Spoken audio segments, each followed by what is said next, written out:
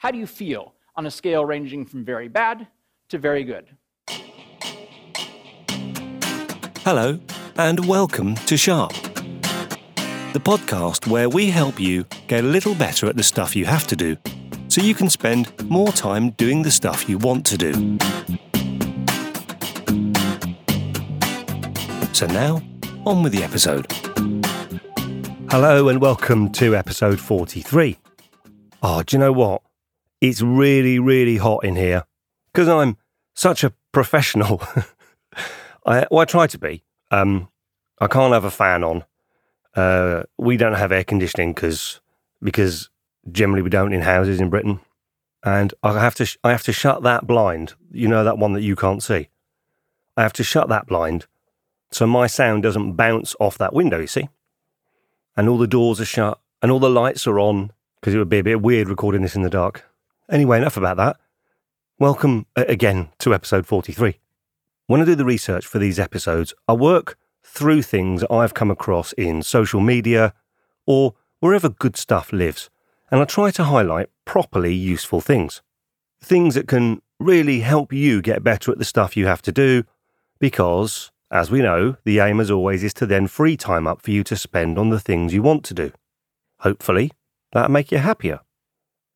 We've got 2 blogs to help you get more of the right things done. We've got a podcast that tells you specifically how much happier it's going to make you, because it's called 10% Happier, and a TED Talk on an amazing find that might pinpoint exactly what you should do to be happy.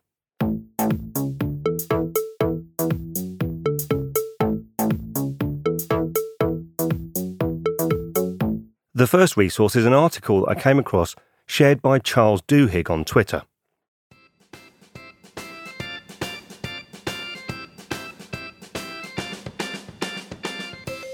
Now, if you've listened to our previous episodes, you'll know that Charles Duhigg is someone that we respect here at Sharp.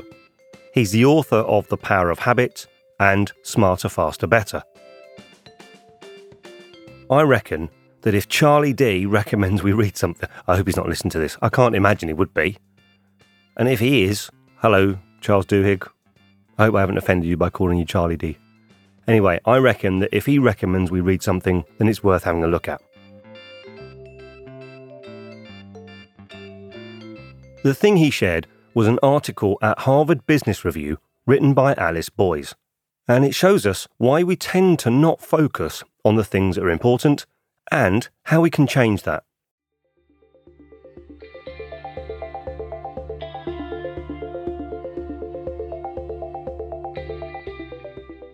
You may remember that we covered this subject in some detail in episode 35. But in this smashing article, Alice explains that we've got a paradox, and it's this. Many of the big, important things in life don't have deadlines. So we tend to focus on the things which do have deadlines because that gives us a sense of achievement and, well, they've got a deadline. And these can be things that are found around our values, like spending time with family or volunteering work, or they could be developing a skill. But because there's no end point, there isn't a deadline, we often put them off. The good news is that Alice then gives us 6 ideas to help us make progress on the important goals. So her 6 tips are: number 1, schedule time for them. Schedule or schedule. We had this debate before, we're not having it again. Am I coming across as stroppy today? I don't mean to be stroppy. Number 1, schedule time for them. And give yourself way more time than you'll need. So this is blocking space off in your calendar to make sure that you spend dedicated time on whatever it is that you've decided is important. Often just the act of putting it in your calendar can make it happen. Number 2, isolate the most impactful bits instead of trying to do the whole thing. So an example I can think of that I think fits this is that if your goal is to spend more time with your family and having dinner together is the thing that would have the most impact, then just focus on making that happen. Because often, once you've made progress, you'll keep going. Number 3, anticipate and manage feelings of anxiety. So you can do this by developing your ability to work slightly outside of your comfort zone. Number 4, spend less time on unimportant tasks. So when I'm doing research for this podcast, I often end up down a YouTube rabbit hole. So what I've found, because I know that's a challenge I have, is my solution is to set a fixed amount of time for the research and then make sure I finish when that time is up. Number 5. I'm sorry, I'm laughing because I just have to keep stopping recording and starting again. Number 5. Prioritise tasks that will reduce your number of unimportant but urgent tasks. So this is what I know as a force multiplier. What one thing can you do today which will mean that you will spend less time on 3 other things in the future? So this is things like setting up templates or automation or batching, that kind of thing. Weekly reviews is a key one here. Spending time at getting better. You know, sharpening the saw. Listening to this podcast. That's got to be a great one, isn't it? There you go. Number 5, prioritise the task of listening to this podcast. And then finally, number 6, pay attention to what helps you see and track the bigger picture. So this is taking time to make your progress visible. You might remember we did this with our life goals when Lisa and I printed them off and then framed them so they were visible. And it also includes things like tracking your time, a subject for a future episode all of its own. Watch this space. You can't watch a space that you're listening to, can you? Can you watch a space that you're listening to? I don't know. So all in all, that blog is a great read. It's by Alice Boys. It's at the Harvard Business Review. And obviously, I'll put a link in the show notes. It might help you set aside some time for the really important stuff, the meaningful things that give us true happiness in life. After all, as Jessica Abel said to us last time, is your ultimate goal to be the world's best email manager? Or are you going to make it something else?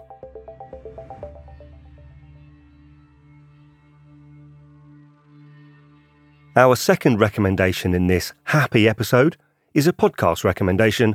And of course, as the episode's theme is happy, we had to include the 10% Happier podcast.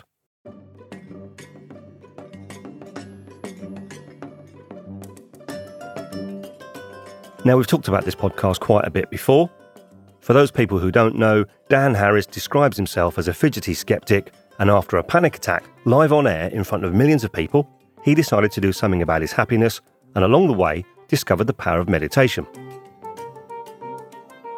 Now, I've said all this stuff before, but recently, the podcast at 10% Happier has slightly changed its approach and broadened its content.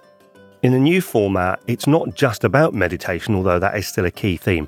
But Dan now talks to all sorts of people who have amazing stories to tell, a part of which has been their meditation, but the stories are really worth listening to. In recent episodes, he's spoken to Scott Norton about being a successful entrepreneur. He talked to Alison Wright, who nearly died in Laos, and then who went back there after climbing Mount Kilimanjaro. In this most recent episode, he talked with Jeremy Richmond, who told us his heartbreaking story about losing his daughter in the Sandy Hook massacre, and how he and his wife dealt with that, and then remarkably created a foundation which funds research on brain health and causes for violent behaviours. Here's a snip. How important for you in your recovery has the process of taking constructive action through this foundation been? I mean, I don't know. I don't even know if recovery is the right word. Maybe it is. I don't know either, to be honest. It's always funny when you've only taken one road, you don't know what the other road traveled would have been. I guess ages hence we'll be sighing that we could have taken the other. But I don't think so. But that's all I know, and I think it's been. It would be. I suspect I would be bitter and frustrated and lacking a lot of purpose if I didn't do this. So you might think, hang on, Steve, this isn't very happy. But I think that happiness isn't just about a frothy, comedy, sing-songy kind of happiness. Sometimes real happiness, deep happiness, can come from finding a way in dealing with adversity. And hearing how people achieve that can be really uplifting. Anyway, that's what I think. Why not see what you think and try the 10% Happier podcast for yourself? The link, of course, is in the show notes. And if you could be 10% happier, then maybe that'd be pretty cool. Our second blog/article is a really simple, clean, practical set of solutions to help you get better at that daytime stuff. I found it at Forbes.com and it's written by Ashley Stahl. Now, before I go on, the title of this article does have the P word in it, and we've talked before about the word productivity. But I really like this one because it's simple, it summarises great tips in a short read, and it's well worth checking out. Now, if you're a regular listener, you will recognise all of these tips because we've covered them in different ways in our episodes, but they're well worth revisiting and maybe asking ourselves, I know I should do this, but do I really do it well? The 5 tips are: stop multitasking, take breaks, set small goals, take care of the biggest task when you're most alert, and implement the 2-minute rule. So there you go, quick fire, 5 nice tips, and if you have a read of Ashley's article, she goes into more detail with links to some of the supporting articles and the work that backs them up. Nice. I said that and then I thought I sounded a little bit like, welcome to Jazz Club. Nice. Sorry. One for the Far Show fans there.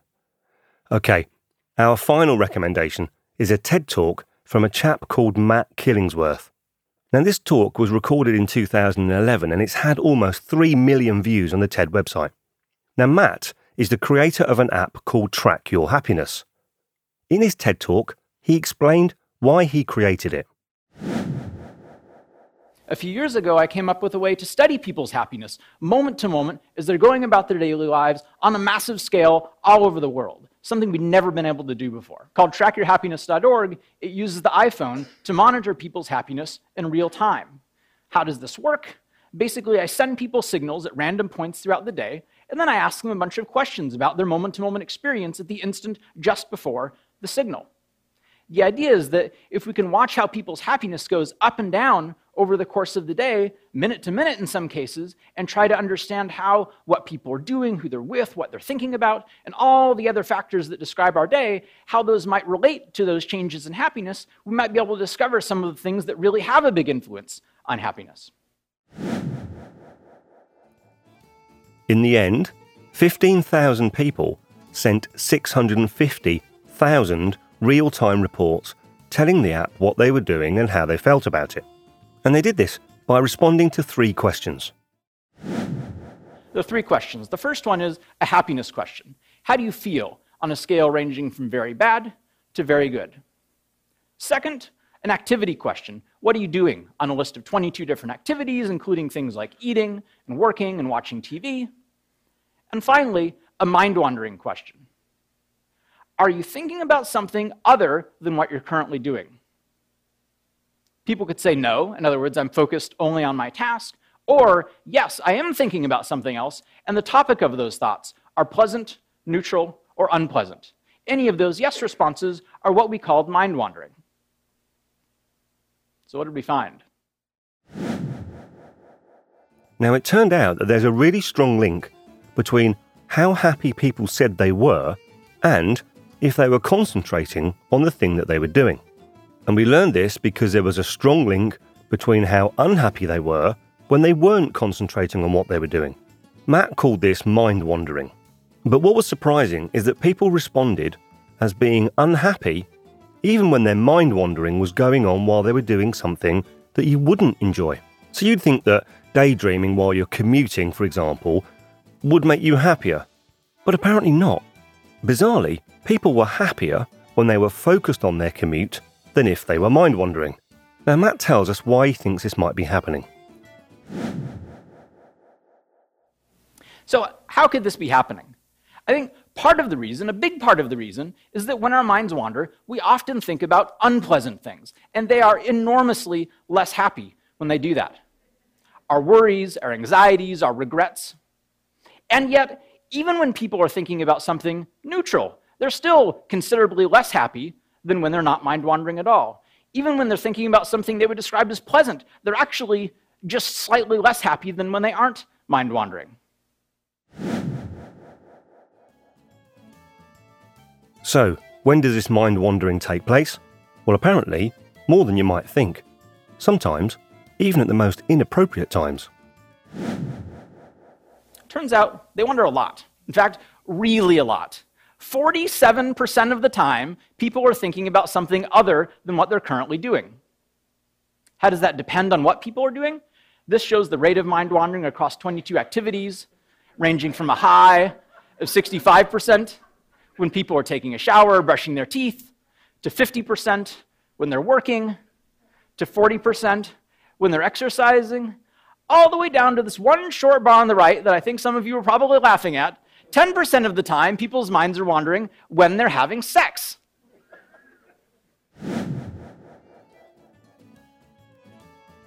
Now, I think this is a really great video, and if it's correct, then maybe, just maybe, we've learned something quite important.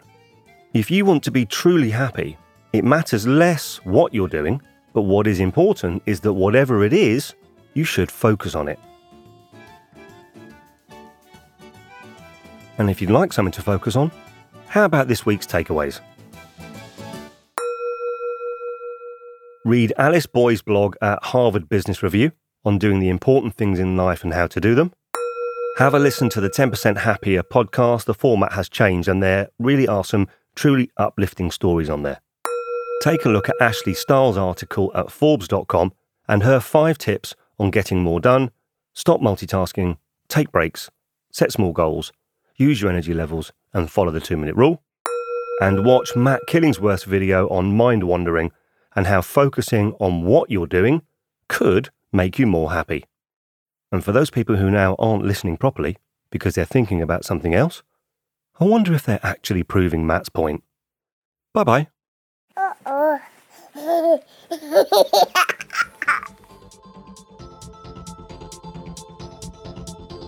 All the links, resource and articles I've used in this episode will be in the show notes right there on your device. Hopefully you'll find them helpful and useful, and hopefully you'll find this whole podcast helpful and useful.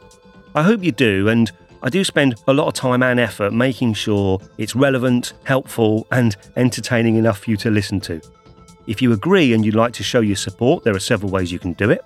You could go to iTunes and give us a 5-star rating or a great review, which would be fab. Alternatively, you can share the podcast on Twitter, Facebook or Instagram. We are at Sharp Podcast, one word, 2 Ps, or you could even show someone how to subscribe on their phone or their device. And finally, on the website, sharppodcast.com, you can leave feedback, subscribe, or go and listen to the archive episodes. I'm off. I hope you're able to find one thing before our next episode that you can do, which will help you get better. And remember, don't waste time comparing yourself to anyone else. The only person you should try to be any better than is the person that you were yesterday. Bye-bye.